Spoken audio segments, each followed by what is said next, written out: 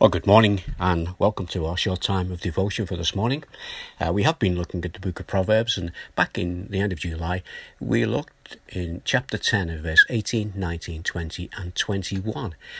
And when we did this, we did it in relation to what James had to say to us in chapter 3 of his letter, the letter that we have in the New Testament, where James speaks about the need for us to tame the tongue. Those 4 proverbs then, I'll just recap with you as I read them to you. These are the 4 proverbs from verse 18, 19, 20 and 21. Whoever conceals hatred with lying lips and spreads slander is a fool. Sin is not ended by multiplying words, but the prudent hold their tongues. The tongue of the righteous is choice silver, but the heart of the wicked is of little value. The lips of the righteous nourish many, but the fools die for lack of sense. And when we looked at that, James likened the tongue to a large ship, and a large ship has a small rudder. And with that small rudder, the pilot can steer the ship in whatever direction he wants the ship to go. He also said the tongue can start a forest fire. And then he said that we have the ability to tame animals, but we struggle to tame the tongue. And then he said, with the tongue we can curse both men and praise God. You see, our words can send us in the wrong direction. They can get us into trouble and cause hurt to others when we slander and gossip. And the tongue reveals what is really in our hearts. And so this morning, as we come to the end of chapter 10 of Proverbs, we're going to very briefly look at verse 31 and 32, because we have a similar theme here. This is the verse 31. From the mouth of the righteous comes the fruit of wisdom, but a perverse tongue will be silenced. And then in verse 32 of chapter 10, the lips of the righteous know what finds favour, but the mouth of the wicked only what is perverse. You know, sometimes it's better to let others speak as we listen. And it's even better to let Jesus speak as we listen to him. So let's just for a few moments do that and listen to what Jesus has to say. In Matthew chapter 15, verse 16 to 18, he said this, and he's talking to people who are struggling to understand what he's saying to them. And he says, "Are you still so dull?" Jesus asked them. "Don't you see that whatever enters the mouth goes into the stomach and then out of the body? But the things that come out of a person's mouth come from the heart, and these defile him." You see, we're all the same, and in God's eyes, he sees the heart as being deceitful above all things. We can read that in Jeremiah chapter 17. But let's have a listen now to what John says in chapter 3 and verse 3.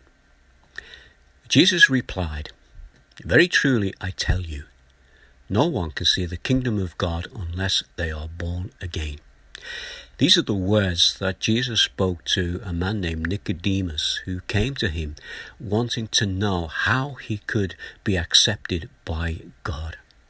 Later on in John chapter 14, we hear Jesus' words again, and in verse 6, Jesus answered, "I am the way and the truth and the life.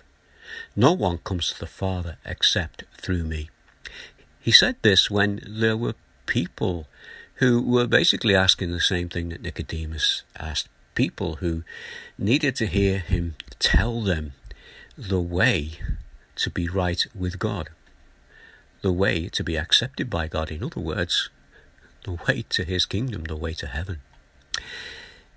I quite like quoting hymns from time to time. And one of the hymns is this, and I'm just going to quote really the first line. This is how it goes. "Jesus calls us o'er the tumult of our life's wild restless sea.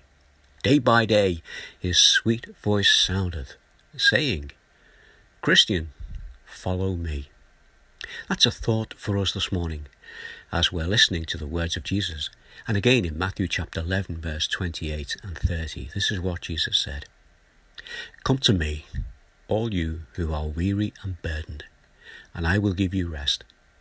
Take my yoke upon you and learn from me, for I am gentle and humble in heart, and you will find rest for your souls.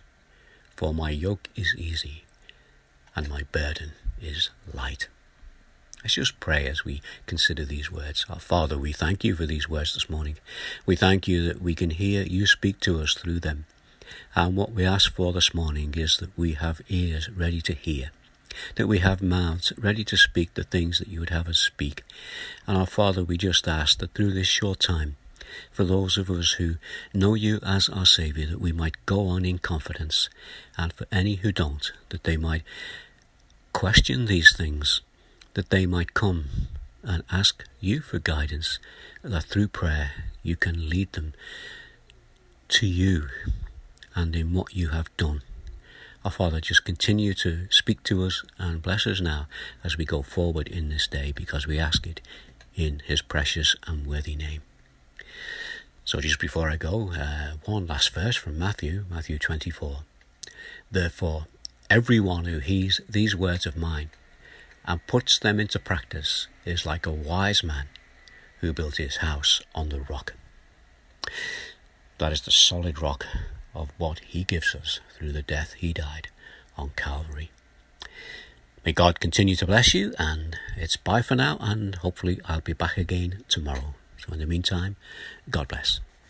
Bye now.